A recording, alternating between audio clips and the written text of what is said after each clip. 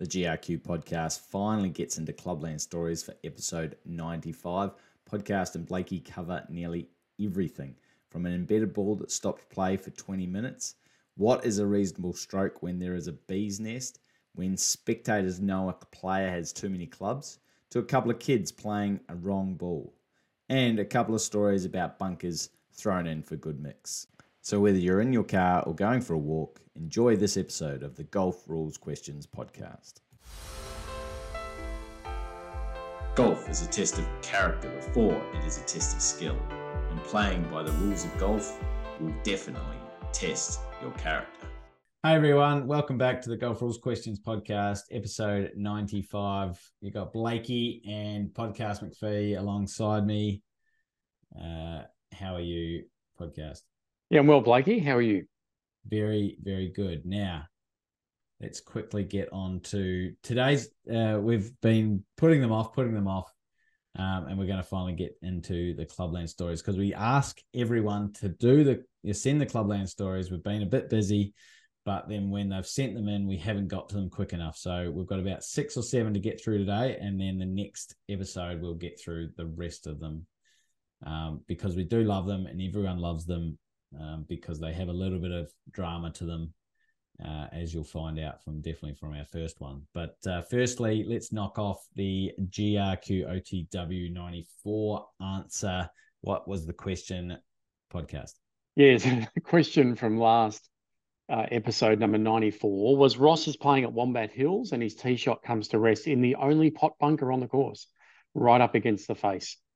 He decides to take unplayable wall relief and drop outside the bunker. He goes back on the line about 5 meters behind the bunker and drops correctly. Andy, the average golfer, reminds Ross that the club has not adopted the local rule allowing outside the bunker unplayable relief, and he needs to drop inside the bunker. Disappointed, Ross picks up his ball to correct the mistake and drops within the bunker. He takes 4 more shots to hole out. What is his score for the hole?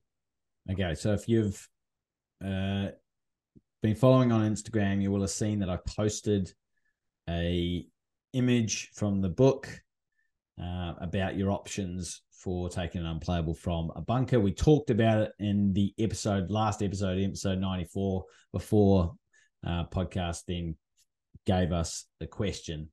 Right, so it's his tee shot into the bunker, so that's 1. He's then decided to take unplayable back on a line outside the bunker, which is a 2-shot penalty.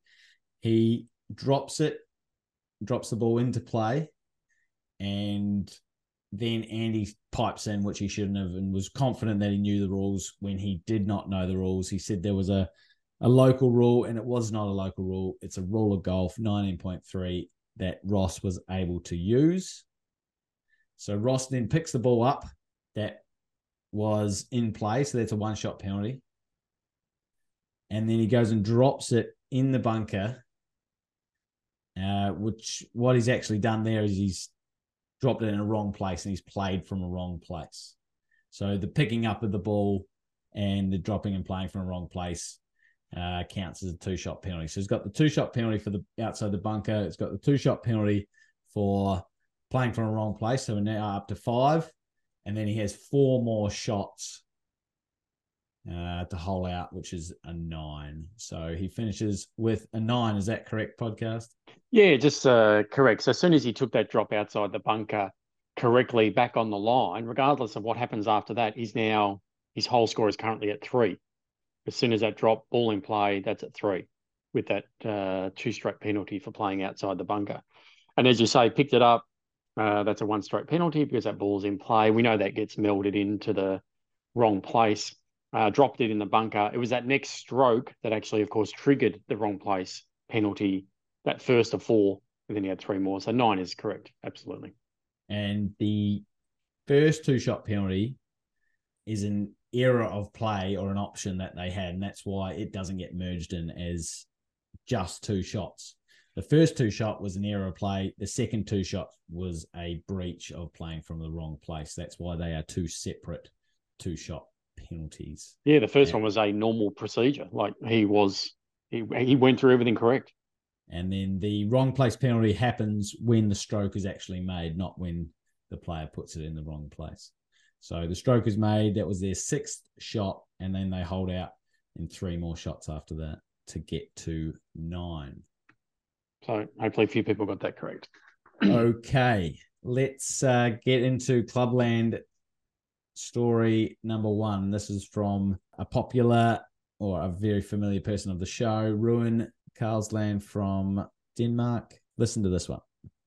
This one has got my noodle cooking for months now. Hope you can help out on understanding the correct procedure. This all takes place at a team division match between my own club, Odense Golf Club, and our competing club, Odense Eventer Golf Club. Excuse me for my pronunciation of Danish words. Division 1, second highest tier in Denmark. To make it easier for you to pronounce their names, I will call them Nick and Jan. Thank you. Both brilliant players, plus handicappers, and both PGA certified golf coaches. They are all, they are on the 10th hole. I don't know the current score, but it's not relevant as they are fairly evenly matched at this point. It's a par 5, 500 meters. Both drive into the fairway, onto the fairway about 300 meters. Jan lands his second shot on the green, and Nick blocks his approach into a thicket of trees about 50 meters right of the green. They go on to find the ball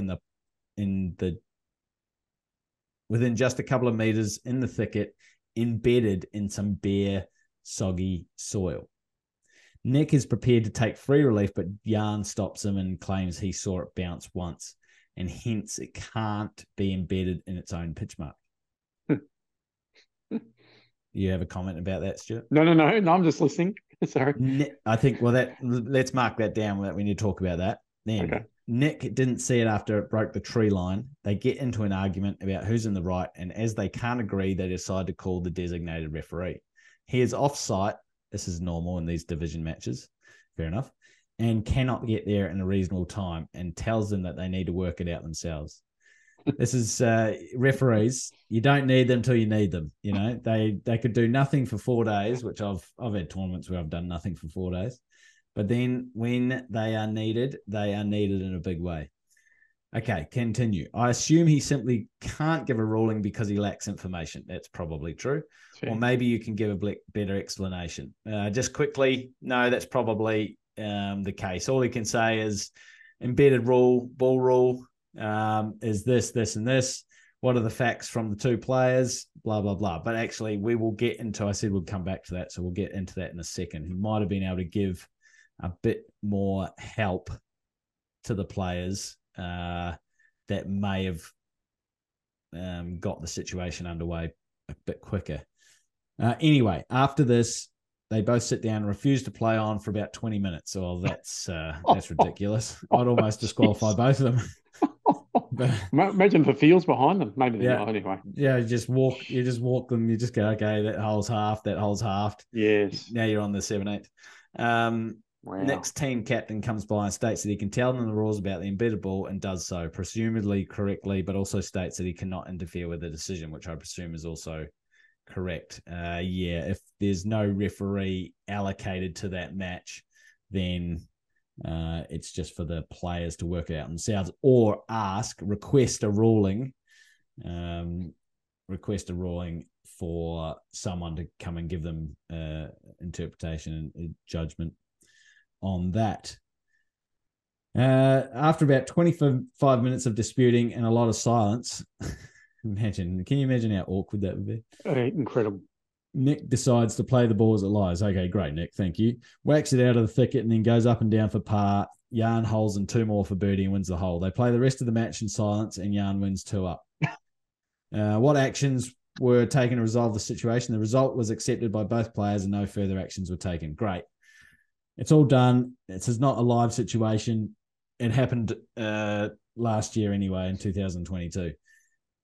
Okay, first of all, podcast. Now, I want to be very clear about this because I agree with what you're about to say.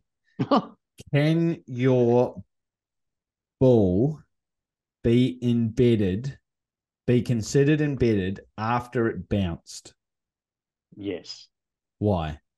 Why do you say Well, we know that? the first time, let's say we're the first time it hits the ground, it's more than likely going to make the biggest indentation in the ground. But that doesn't mean it can't take a bounce and move and hit the ground again and make a further indentation. The way it was described was it was boggy soil. In other words, I take that as soft, therefore more likely to receive a ball on its bounce and actually then become embedded. We know that you can't be embedded, excuse me, in sand in the general area if it's not closely mown, but this is soil, so that's different. Yeah, I believe it can be embedded. It may not be embedded a lot, but it still can be embedded. Well, the words state a player's ball is embedded only if it is in its own pitch mark. It doesn't say that the pitch mark must be made on the first impact into the ground. A ball technically could still make a pitch mark on the bounce, and the ball could come to rest in that pitch mark so that the ball is breaking, a part of the ball is breaking the level of the ground, and therefore it would be considered embedded. Especially in soft ground. I think the first thing is whoever's given these guys the information about the rule of what is an embedded ball needs to say, well, if it's bounced, that doesn't necessarily mean that it hasn't become embedded. If it bounces out of its own pitch mark and comes to rest in someone else's pitch mark, that is not embedded because it's not in its own pitch mark. But you can have your ball embedded in a pitch mark, in its pitch mark, and that pitch mark may have been made on the bounce. Imagine if you looked around that area and around this 5 metre circle around, and there was not one other pitch mark except the one that it's sitting in.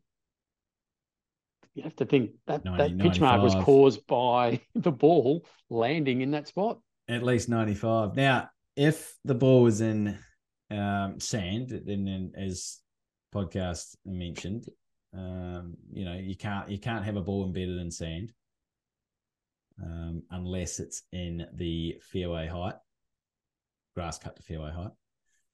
But this is in the rough. It was clear. It was 50 meters right of the green. That's a long way. How that other person saw that, well, that's up to them. But that doesn't necessarily. We're taking out the fact that it doesn't necessarily mean the ball was not embedded. Now they've taken way too long. I mean, as I said, I would probably say, you guys, this hole's halved now, and the next hole's halved. You got to walk those holes because you're too slow. But what is the real procedure?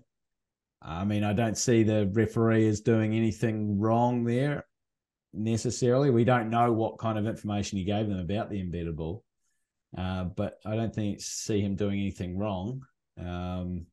He'd take the facts and he'd give them the ruling, based on what they saw. Yeah. Well, you and I didn't see it either, but no, that's exactly right. We over the phone could have said, "Hey, just guys, just a couple of things. Can you describe the area to me? Is it soft? Is it hard? Et cetera, et cetera." It can embed on a bounce. And the other guy might have gone, "Oh, well, I didn't think about that," or "Oh, well, I didn't think it could. Okay, I'm more open to it being embedded now." Yeah, spot on. And then, but they should have got on with it a lot quicker than what they did. You can't play two balls in match play. So what Nick should have done was if he could have just played the ball after taking free relief. He said he played as it lies, so he's accepted it. He's accepted, okay, I can't take free relief. That's fine. But he could have taken relief under 16.3, and then at the end of the match, they work it out. And if Jan wins one up, then he's not going to follow it up. If it's all square or Nick wins one up, it's probably going to get the referee involved. And it puts it back on the committee to make a decision. And it speeds up play too. So nothing sort of apart from them taking too long, nothing really stands out there that, and obviously, yeah, there's a bit of silence, awkward silence. They probably won't talk to each other for the rest of their lives, but That's fine. That happens. Sometimes that's a good thing, a reason not to talk to someone. So thank you very much for that question. And I'm hoping it's not your first, because I love that one. Right, moving on to the next one from my old mate Colin in Waimate. Colleen is playing up the par 4 12th hole at Waimate when her third shot heads towards the road fence. Along the fence is chicken wire in various states of repair. When arriving at her ball, she finds that her ball is in the broken chicken wire and thinks it is out of bounds. Local rule, out of bounds is determined by the nearest inside points of the fence posts. Podcast? Thoughts on that? Nearest inside points. Is that course side or outside? That'd be course side. That's okay. That's not a local rule. That's just the rule of golf. Well, you got to define though how the boundary of the course is. You do, but if you're defining it by a fence, the out of bounds is the inside. Yeah, but you do need to tell us how the course boundary is. Yeah. Later on, it is actually discovered to still be in bounds, but in the broken chicken wire. What are her options? Right. What actions were taken? Colleen, thinking that she might have been out of bounds, took the local rule E5 as suggested by someone else and played from the fairway and just missed a putt to get a point in the Stableford round for the hole. Looking back, had Colleen played from the wrong place, and what should she have done? Her playing partners also didn't know what the correct procedure was either. This happened in June at Waimate, and Colleen still beat Colin on points that day. Okay, so she's proceeded under an inapplicable rule because her ball was actually inbounds, so E5 doesn't apply because the ball was neither lost nor out of bounds. So she's taken that 2-stroke penalty plus played from a wrong place, but the 2-shot penalty doesn't actually apply. Her only options were under an unplayable, going back to the tee, or dropping within 2 club lengths, or back on the line. Are you talking potential issues with 14.7? Yeah, potentially it's a serious breach. But she's still taking a 2-shot penalty. That's an interesting one. Glad the good thing is it was a Stableford, so 0 points. She had 0 points because she missed a putt to get to the point, and that's good. So she's done nothing wrong. But what would you do if you were the committee? What would you say to her when she comes and tells you this big story? First thing I'd say is try to determine whether it was in fact inbounds or not. But it sounds like it was. And could she have got free relief from interference from the chicken wire? No, I think the chicken wire was part of the out of bounds fence. Okay. So no, that's the answer to that question. No. So no free relief from the boundary fence. So it's definitely part of the fence. Yeah. Was the chicken wire. Yeah. Even though it's in different states of repair. Yes. Because sometimes we'll see that it's in fact the posts that actually are marking the out of bounds, and the chicken wire or other things actually are not part of the boundary fence. They're just there as a fence. But as you say, local rules will state how the boundary is. The fence posts are obviously, but the fence posts are holding up the chicken wire fence. Sure. And in this case, as you're saying, the chicken wire is part of the boundary fence. It is, yes. So there's definitely no relief from that. Now I've actually forgotten your question now. So if I was a committee, she's taken local rule E5 and dropped her ball in the fairway, which she's not allowed to take local rule E5. But she's done so thinking that she was in fact out of bounds. Yes, that's right. So what is But she wasn't out of bounds. No, she wasn't. So what is the applicable rule that applies here? It would have to be. All she's done is picked up her ball in play and moved it to the fairway, dropped it with intent, and played it. Right. So she had intention to take. Well, it wasn't an unplayable, was it? and it wasn't a stroke and distance. It was a stupid local rule. E5. Local rule, which you love. Which was not applicable under this condition, in this situation. So she's just moved her ball at rest, played it from a wrong place. So she still gets that 2-shot penalty. So it's effectively the same thing. But is it a serious breach? Well, no, because she should have just played it from over near the boundary fence. So if you think distance-wise, did she have a swing? If she didn't have a swing, then you could maybe call it a serious breach. Yeah, like if she had interference from the fence. And there were trees in there. Because if she'd taken an unplayable, she might have still had a terrible position. So might be a wander down. Well, if you're the committee, you know the whole well. That's right. Ascertain. You would definitely ask. So as the committee, you definitely ask and try and find out the facts as to whether it could be a serious breach. Yes, which the player will not be forthcoming with their thoughts, their opinion on that. You just tell you the facts and then... But it's a Stableford. As you say, it's disqualifying from the whole, and she had 0 points, so it's all. She would have been disqualified. That's right. But Colin wants to know if this was a stroke round, what would happen? I mean, the committee needs to find out whether it's a serious breach or not. That's the issue, because that determines whether the disqualification or... She's picked a ball up that's in play and she's dropped it somewhere else and played from somewhere else. All right. Excellent. Moving on. Dan, DK. Hello, Blakey and podcast. Apologies for the... Oh, that's brilliant. Apologies for the mixed Canadian Forceman's mind bender the other week, but appreciate you entertaining us. No, you entertained us, DK. Yeah. This one perhaps a little more straightforward. A player makes a stroke from a deep greenside bunker. The ball lands on the steep turf above the bunker lip and starts to roll back towards the bunker. The player sees the ball coming back towards him and quickly smooths over the sand with a rake to avoid the ball coming to rest in his deep footprint. The ball does, in fact, roll back to where his footprint was and comes to rest on a nice fluffy lie. A fellow player in the group sees this and believes the player has improved their cats and should be penalised. The player disagrees, exclaiming that he was caring for the course, exception to Rule 8.2b. He's written that in there. What actions were taken to resolve this situation? General penalty applied to the player.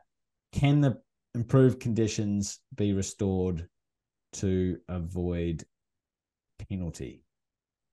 So his first question is, was the player allowed to care for the course in the manner that they did? They cared for the course while the ball was still moving and they saw that it was coming to rest, or most likely going to come to rest back where they just played from.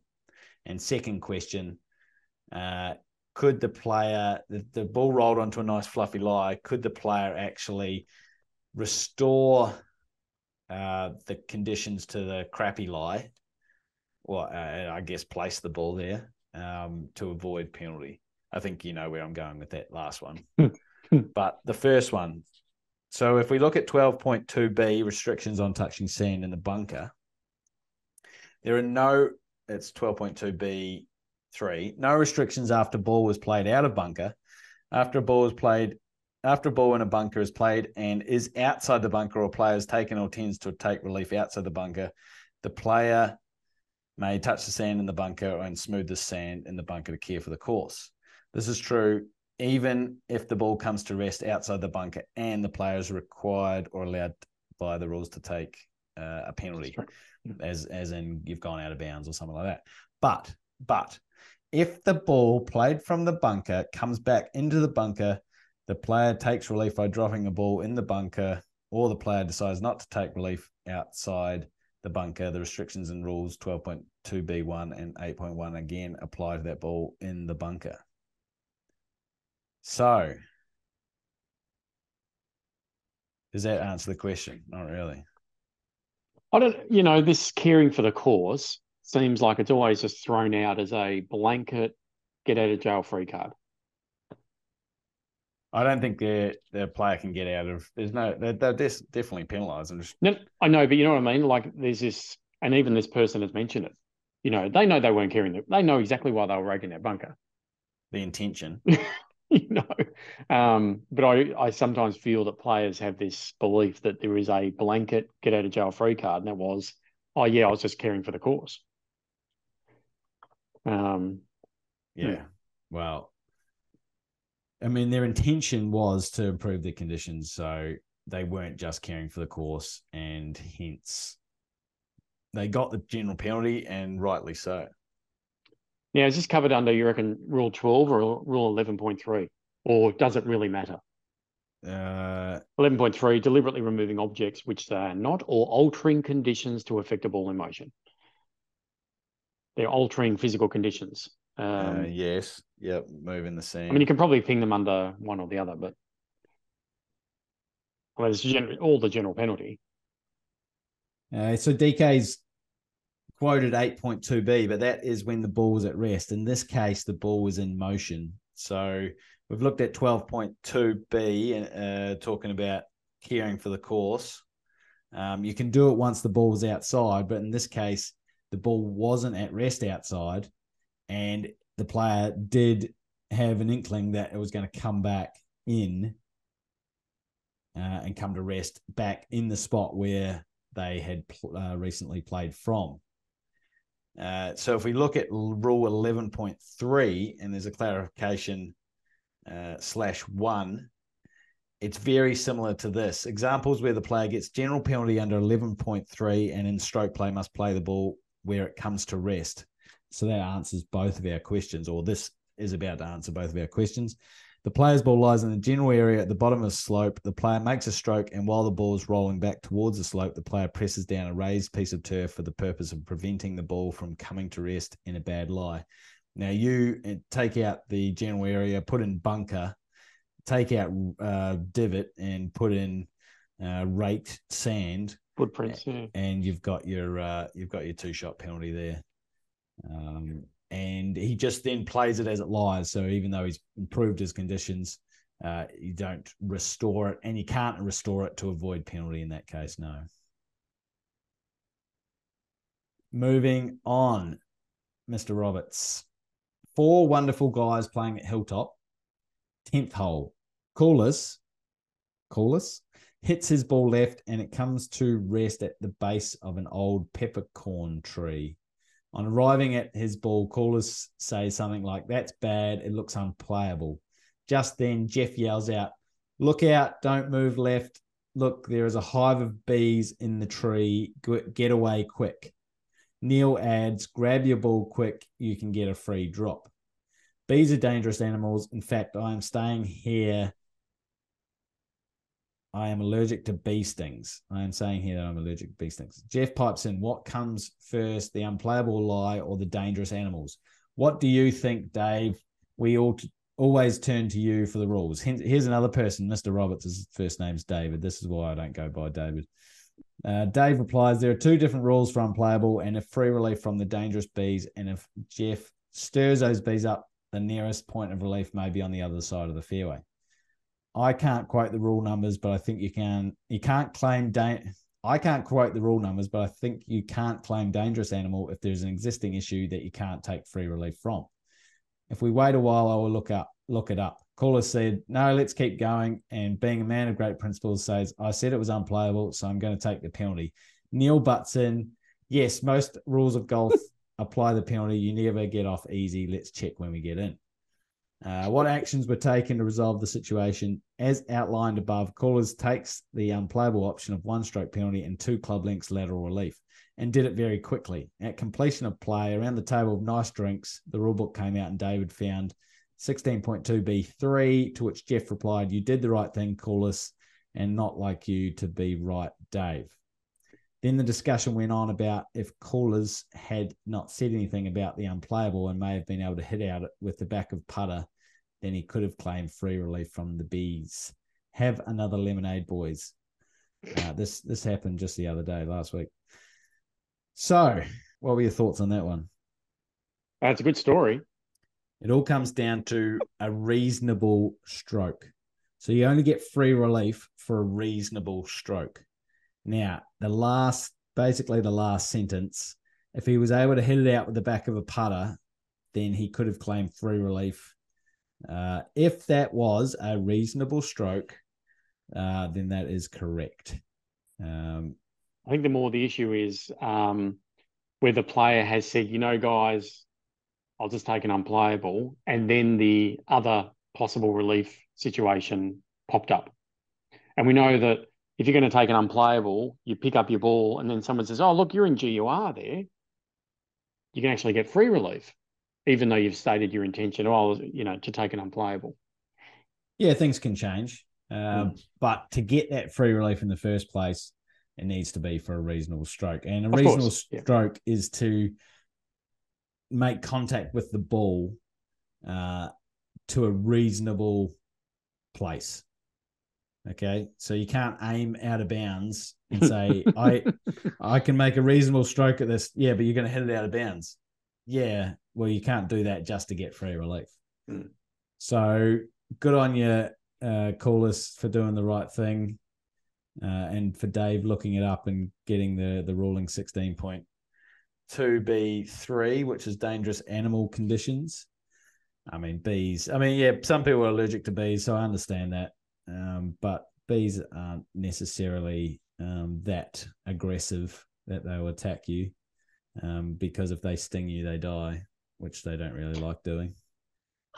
Whereas wasps, they can sting and sting and sting repeatedly. But just on a rules of golf point of view, it has to be a reasonable stroke. You just can't be saying free relief everywhere. It has to be for a reasonable stroke. If you can flip the putter backwards or the 6-iron backwards and hit it down the fairway or towards the green, not necessarily even towards the green. If you can hit it back out towards the fairway, then that could be considered a reasonable stroke.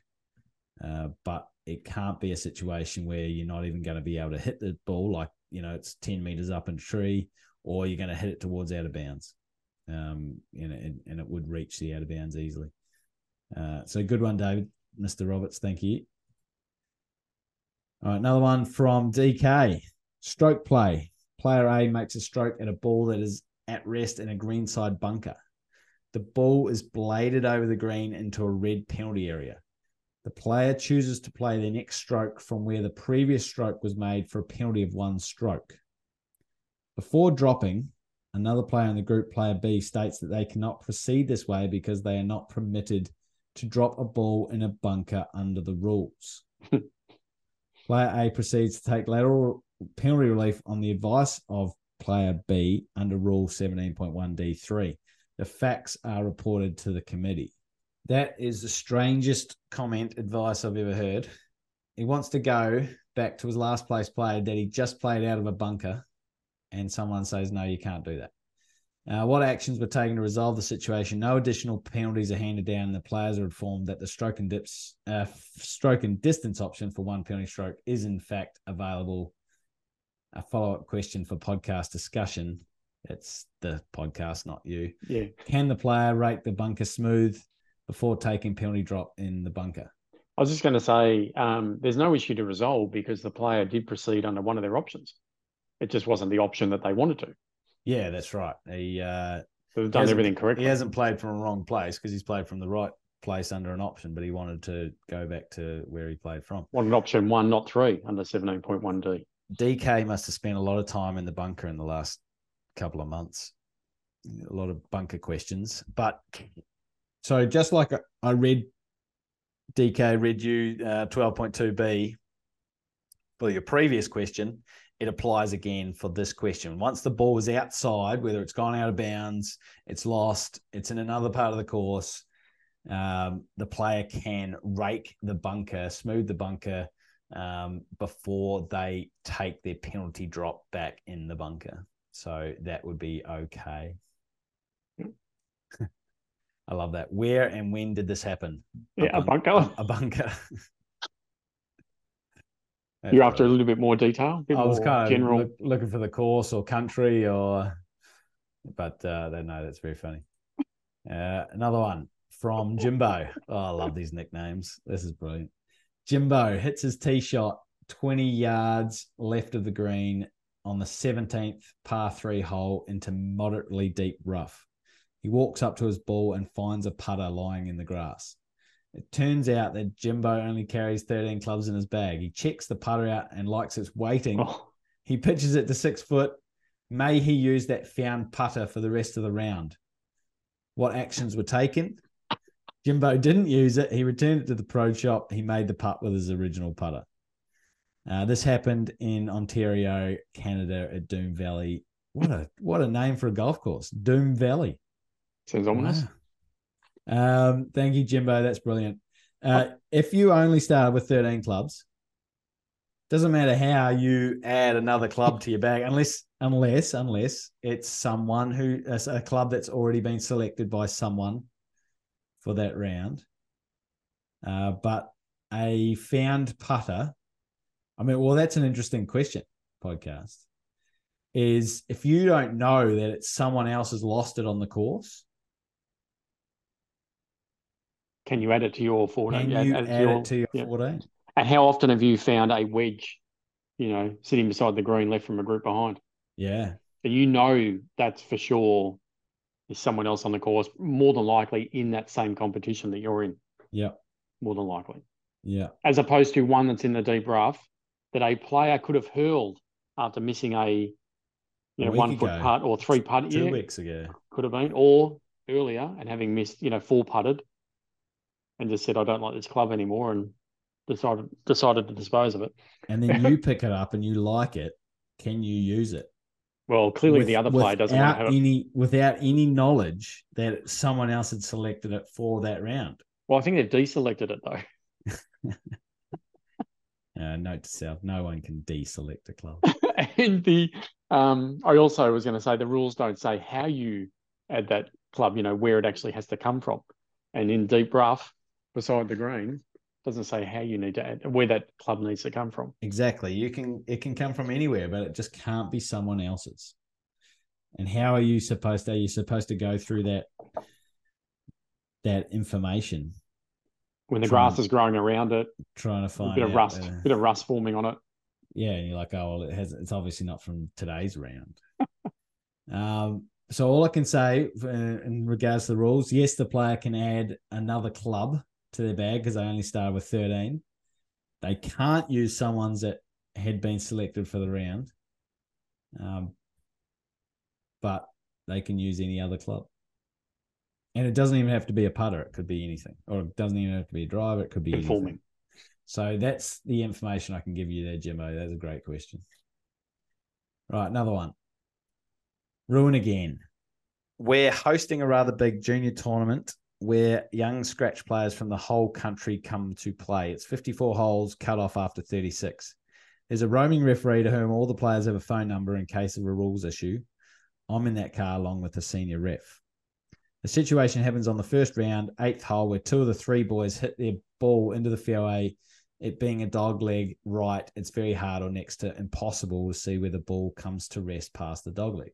They go on to find their ball sitting nicely in the fairway about 75 to 100 metres short of the pin and play on.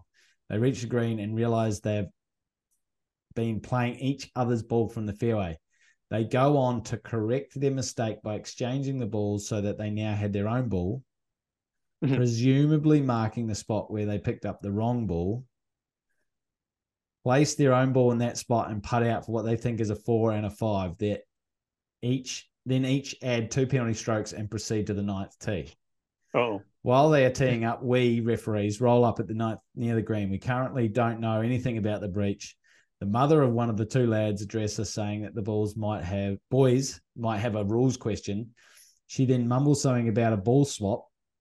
At this point, the boys have teed off on the 9th, which we let them play out, then approached them as they walked towards the 10th, hoping to find out that they had simply played the balls from a wrong position or that they had proceeded to replace and replay the shot.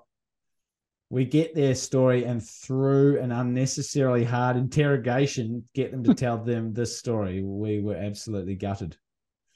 What action was taken? We saw no other option than to have them disqualified in breach of Rule 6.3c, failing to hold out on a hole and proceeding to start the next. The mother was furious at us, but I'm guessing more on herself for letting us know of the breach. But as I told her, this was not something we took any joy in doing and that the boys should call a referee whenever there is a speck of doubt. It's a question of sportsmanship and applying the rules correctly, not trying to get away with it. The boys were very understanding and accepting of the situation, but naturally gutted. Turns out the father of one of them is somewhat a national legend in golf. And his comment to the situation when he was told was, "It's unfortunate, but perhaps they should try and learn the rules then." Ooh, They had a good walk back to think things over as you turn around 3.5 kilometers away from the clubhouse. Oh my God. The third boy was placed in a 2-ball with one of the lads from the group behind.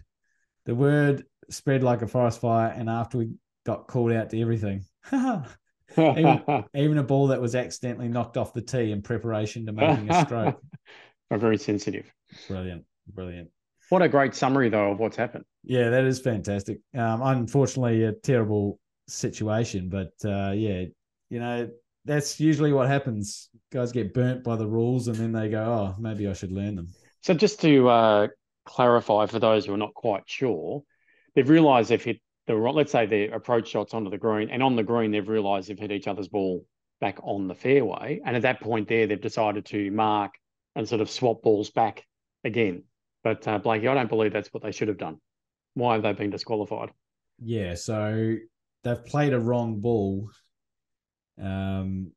So you have to you take the 2-shot penalty or the general penalty, and you have to go and fix your mistake. And the only way to fix your mistake is by going back to where your original ball was and playing your original ball from there. In this case, both their original balls are not there anymore because they've been hit by another player as a wrong ball. Yeah, if your original ball can't be easily found, you can replace another ball on that spot. And they could have saved. They could have been saved if they hadn't teed off on the next hole. If they'd found out what had happened before they teed off, then they could have fixed the situation. And the strokes don't count with the wrong ball, so they need to fix. They need to fix the mistake. Well, the funny thing is, they placed another ball in play and played from a wrong breach, from a wrong place, which was a serious breach. So they played a tee shot. I think only 2 of the 3 stuffed up, right? Yeah, 2 of the 3 boys hit their ball in the fairway. So they've teed off, so that's 1. They've hit a wrong ball. They're now on 3. They've then placed a ball into play on the green, and say they had 2 putts. Well, they've played from a wrong place, serious breach. So they get another 2-shot penalty. But they've corrected. Yeah, I know what you're saying. But they should have also, in any way, they should have gone back to the fairway, obviously. And what you're saying is they're almost correcting 2 things now. No, what I'm saying is if they did go back to the fairway, they'll be hitting their 6th shot. Because they're correcting the wrong ball, but they're also correcting a serious breach, playing from a wrong place, serious breach. Yeah, correct. Yeah. So it's not just the wrong. If they just continue to play with the wrong ball, the strokes don't count, and it's just the 2-shot penalty. But they didn't. They swapped balls back. Put another ball into play. It's not the fact that they. It's not the fact that they played with their correct ball at the start. It's the fact that they had the intention to put another ball into play that wasn't the wrong ball. Yeah, wow. Boom. But they're young. They'll make mistakes. Neither of them will forget it. Yeah, that's right. And that's the positive. And the correct ruling was made, as Ruin correctly said, and you and I have had this conversation before. No committee wants to disqualify a player unless they punch someone, unless it's quite, no one wants to disqualify a player. So you don't want to, but there's no option. The committee had no option. They had one option. No alternatives, No alternatives, unless it was a Stableford. Yeah. Right, next, Kim. A significant club event, paired event final. Now, Kim sent me this as an email, and I've replied to her with this email, but this is hilarious, this one. Well, when I say hilarious, I would have done things differently, I guess I'd say. A casual observer to the match felt a player had a crowded bag and thought to be more than 15 clubs. There was no opportunity to ask, felt not her place to ask the player or alert the opposition, but told two other casual observers who were all reluctant to raise the possible breach as not totally sure there were 15. And the match concluded, pair in question won comfortably, result declared and prize given. On the day, rules were managed by the golf shop staff on request. This was discussed between the three observers, and the opportunity by stealth confirmed that one of the players had 15 clubs. No action taken, decided to let it go. The question is how the casual observers, the spectators, should have handled it during the match, if not how post-match, say, before final declaration presentations. Did you understand that? I did, yeah. I've got a comment. So what happened was one player had 15 clubs. People who were watching the match, because this was obviously a final, fat bag, thought that there were 15 clubs, but didn't say anything to anyone and just let it pass. And then they found out later that there was 15 clubs, but they decided not to say anything. What do you reckon? Well, the first thing I would say is, who's to say that on the very first tee, that player with the fat bag said to the two opponents, hey guys, see this 56-degree wedge here. Sorry, it's in the bag, but I'm not playing it today. I can put a cover on it if you want. But I'm not playing it. And could have made that declaration to their opponents. Who's to say that conversation didn't happen? No, that's a good point. I didn't actually bring that up in the email. So what you're saying is stay out of it. Oh, there's a bit of that too, but I just think, who's to say that that comment wasn't made even before the match started? Look, they chose to stay out of it, which is fine. And you're right. The players could have already had a discussion between each other. I was practicing with it and I forgot to take it out of the bag. The opponent might have already said, geez, your bag is fat. Yeah. Oh, well, yeah, now you mention it. I'm carrying 17 clubs. I would say that the opponents, the spectators could have a word to the opponent and just say, hey, we think, not trying to start anything, but then it comes down to the opponent's option as to what they do. They could actually choose to ignore it. Oh, that's fine. I'm not too fussed, which is an option for them. Not to have an agreement that we're allowing 15 clubs without a penalty. Don't talk about it. You're allowed to talk about it now. You're allowed to have a discussion. No, but just don't, yeah. But you're not allowed to, you just to say, hey, I see that you've got 15 clubs, but I'm not going to penalise you. Don't worry about it. You're not allowed to say, hey, have you got 15 clubs? Yes, I have. That's right. I think it's a breach. Yeah, it is a breach. Well, don't worry about it. Forget about it. But if it's just a discussion where one person is basically talking and telling the other person that it's okay, don't worry about it. But for me personally, I think that option should have come up.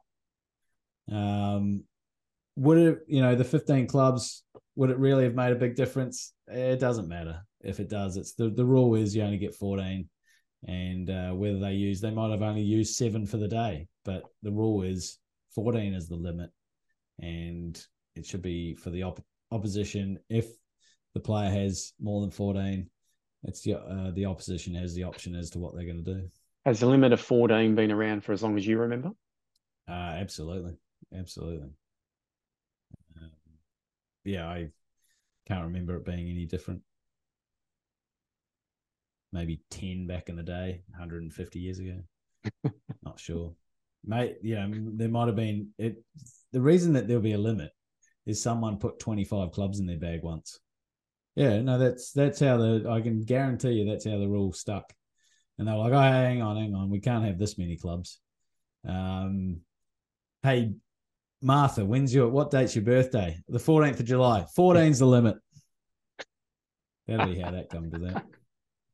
And we'll read that somewhere at the first Open Championship, some player was carrying 8 and the limit was 7. And he was... Yeah, that's right.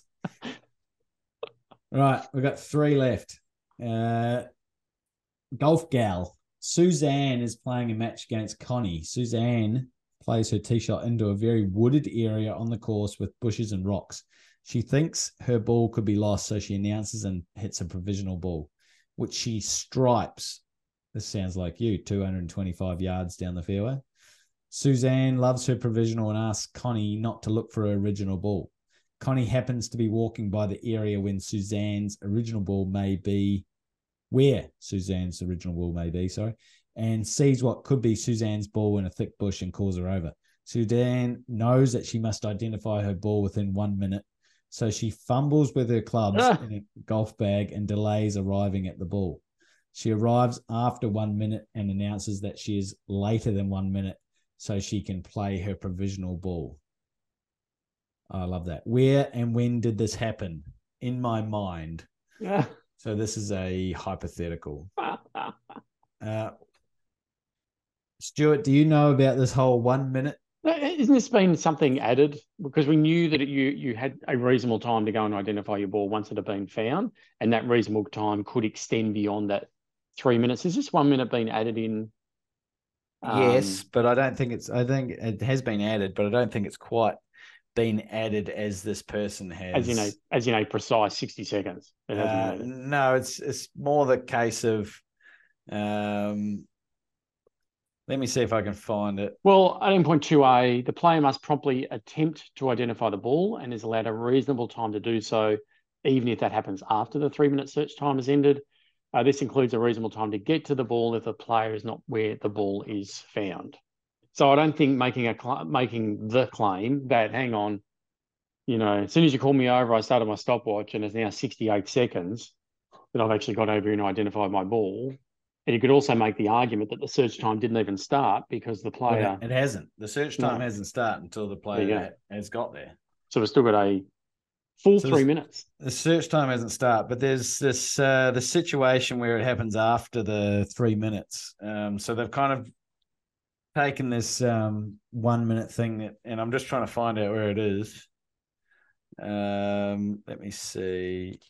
Yeah, I think it's under the prompt. Yeah, you read it there. The player must promptly attempt to identify the ball, even if this happens after the 3 minute search. And they added in a minute here, and it must be in a clarification.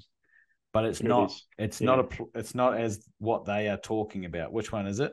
18.2a1/3. Meaning of reasonable time to do so when identifying the ball. 18.2a1/3. It provides that a player must promptly attempt to identify a ball that is found when it is believed that the found ball could be the player's ball, and when attempting to do so, the player is allowed a reasonable amount of time to identify it. However, so long as the player's ball is found and identified during the 3 minute search time, the player may take as much time within those 3 minutes to identify it. But when a ball is found close to the end of the 3 minute search time, it is reasonable to allow the player up to 1 minute to identify the ball. For example, a player finds a ball in a tree 2 minutes and 30 seconds after the search began, but it is not immediately able to identify it as theirs. In this case, it is reasonable to allow the player 1 minute to try and identify the ball, meaning if the player is able to identify the ball within the 3 minutes and 30 seconds after the search began, the ball is not lost. But if the player discovers the ball is not theirs after the 3 minute search time is finished, the ball is now lost and the player has no additional time to search. Similarly, when a ball is found close to the end of the 3 minute search time but the player is not where the ball is found, Rule 18.2a also allows a player a reasonable time to get to the location where the ball is, and once there, it is reasonable to allow the player up to 1 minute. So the 1 minute is for identifying it, not the time it takes for the player to get to the ball. In this situation, the 3 minute search time hasn't even started because the player hasn't even started. But what that one... The example, just trying to think of an example of that clarification, is if you're searching, you've already started the searching because you're the player or your caddy, or your partner or your partner's caddy already started the search, and then there is a ball, and you get to the ball, and then you've got 1 minute in which to identify it as your ball. You're already there, and you have 1 minute in which to identify the ball. It's if you're 50 meters down the fairway and I've got your ball here, or I think I've got a ball here, it's not 1 minute that 50 meters either. It's you promptly make your way towards the ball, and then you've got 1 minute in which to identify it. So the question's taken that 1 minute but not quite put it in the right place. So the answer to that question, Golf Gal, is the 3-minute search time hasn't even started yet. So they need to now get in there. And if they keep pissing around and fumbling with their clubs, we could dock them 2 shots for undue delay. Well, I could say the committee could take it a step further, a serious misconduct. Yeah. Yep. Okay, CK. We had a DK, now we've got a CK. Jim and I played in a couples tournament yesterday for the gross score prize. The women have a par 73, 18, hole 18 is a par 5. The men have a par 72.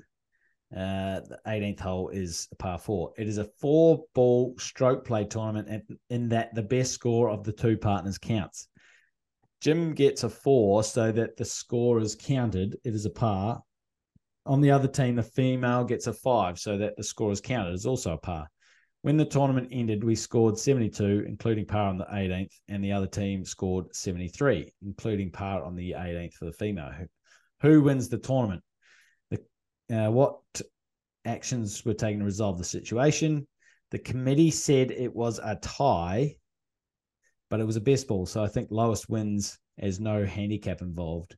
Nothing in Rule 23 on mixed. That is one. That's a great question. That is one for the committee to decide upon as to what is the winning, or what is the winning score effectively. If you are playing par and there's different pars for a mixed event. Interesting though, it's a gross event, not a handicap, not yes, net. But how can you expect?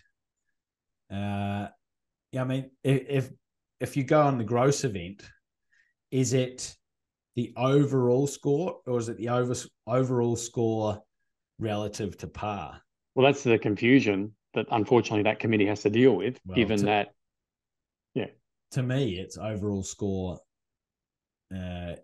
It's overall score in relation to par. You know, you're square, you're 1 under, you're 2 under, you're 1 over, you're 2 over. The committee said it was a tie. I agree, it was a tie. And you go about having a tie, a playoff. Either have a playoff, or if they want to do because there's not much sun, though there would be in Canada. There's not much daylight, then you just do a scorecard tie. So with a gross event stroke, I sometimes think the par is almost ridiculous, arbitrary. It's redundant.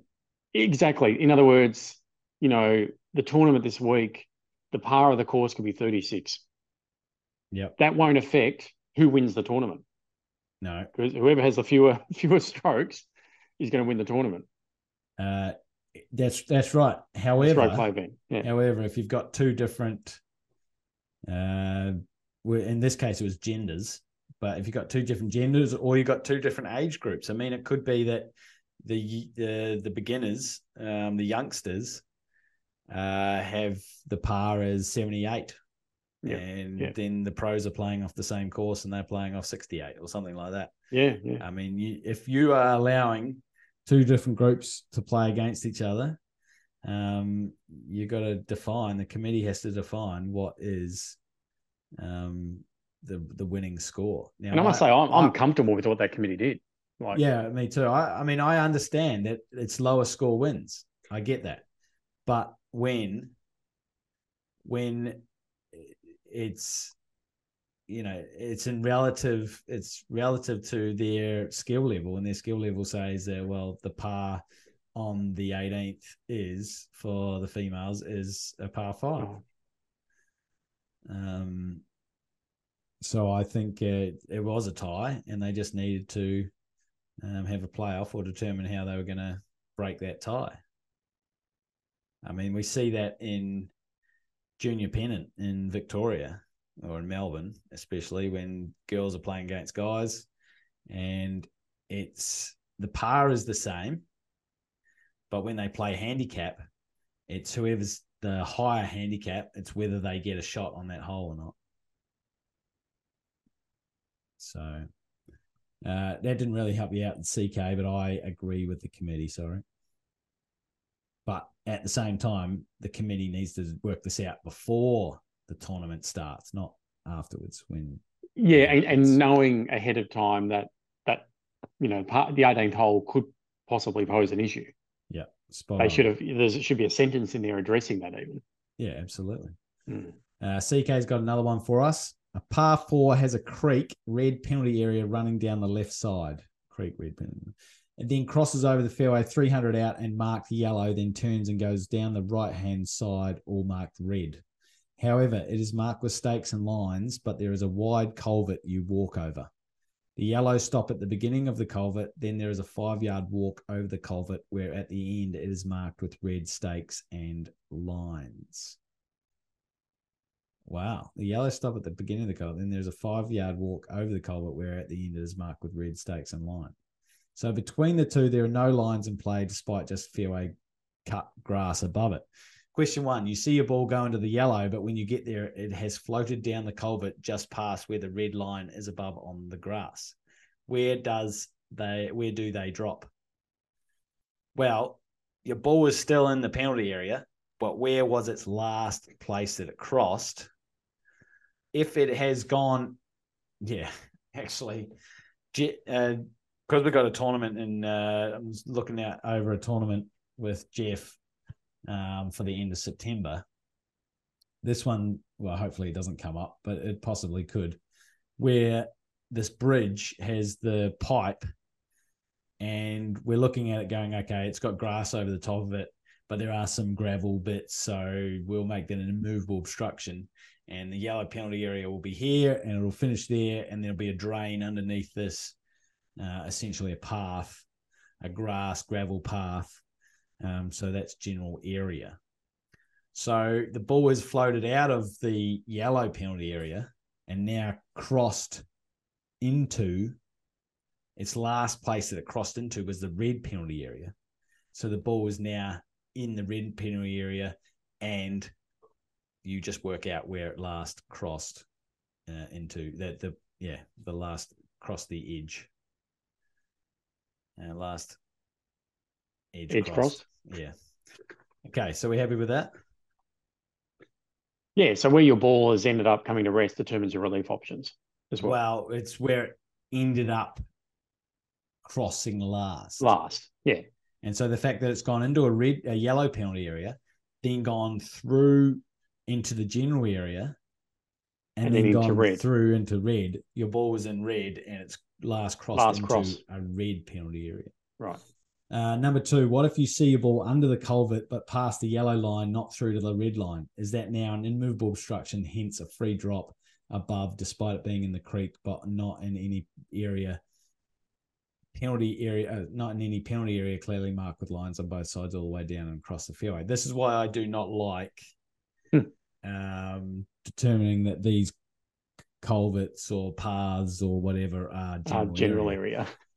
Because effectively getting this free drop out of water. But I can, in a situation that we're looking at, it's exactly the same situation. It's a immovable obstruction, it's a plastic pipe and it's a concreted culvert or concreted bridge. So it's now in an immovable obstruction. So yes, if your ball has come to rest and it's in there, it is in the immovable obstruction, and you work out your nearest point of complete relief, which most likely will be straight above. What actions were taken? Should have read this out first. None. Yeah. They say that where it first went in, you drop it. I agree if you can't find it, but if you can see it in the red area, then I think you drop it there where it entered the red on top of the culvert. You're right, CK. It's where it last crossed. If it goes into a yellow, out of a yellow, into a red, it's the red, not the yellow. If it's all one, if it's yellow, if it just merges into from yellow to red, then the last place cross was in the yellow. But this one stops and starts again as a different penalty area. So it's where it last crossed. Okay, very good. We smashed through those Clubland stories. If anyone has any queries, comments, questions, send them in writing to Podcast McPhee. No, let's get on with the GRQ OTW. And it's a true-false question. During the round, a player may access local weather information, including wind, temperature, and humidity, through an application or internet browser on a multifunctional device. Is that true or false? If you need to listen to it again, just rewind the playlist or the podcast and just listen to it again. Thank you, everyone, for listening through on those Clubland stories, and get more in. We love them. They really bring the rules to a heed, and we get to discuss and talk about more than just the rules, more about what the committee would do. So it's really good. Thank you very much, everyone, for contributing.